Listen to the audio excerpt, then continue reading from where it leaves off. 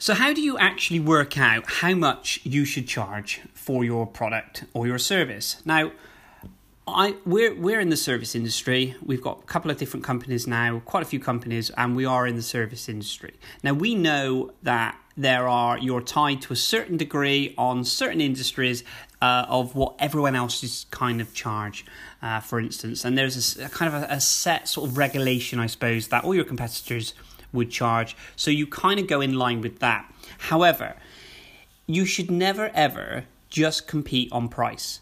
Because what happens here is you look at all of your competitors, you say, right, okay, they're charging X amount for this service, which is similar to ours. Now, we must undercut them, and that way we'll get more customers. Well, yes, you will initially. Yes, you will get more customers.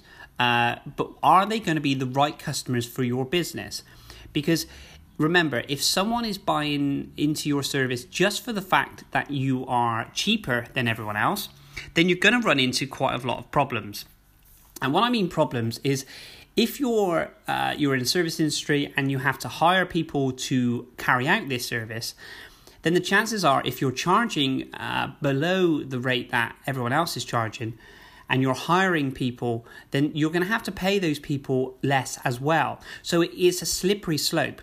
So your charging is less, you're paying people less. So it doesn't mean you're not going to get the buy-in from from all angles.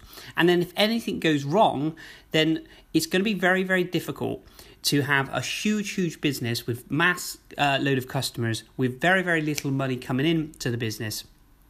And if you're trying to sort out all of these different problems. So what I would say is you really need to think about if you're looking to compete with your competitors, then yes, price needs to be something that's affordable to the people that are looking to use your services, but don't compete. Don't just undercut just for the sake of it. Find your USP, find your unique selling point and how you're going to differ. Remember, there are hundreds and hundreds of different competitors out there in the same industry as you, probably even more.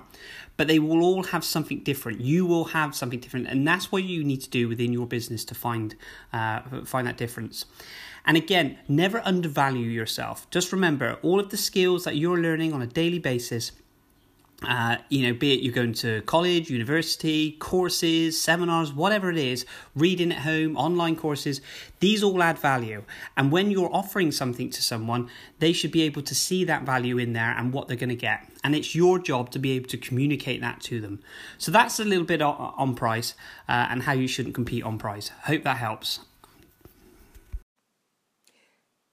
Thanks, Darren. That's a great tip. I've always said to everybody I've come across when they talk about being competitive that reducing prices is the quickest way to the bottom. And it's true. You can actually ruin your business by just competing on low prices. So thanks for reminding everybody of that, and keep up the good work, and I look forward to many more of your podcasts.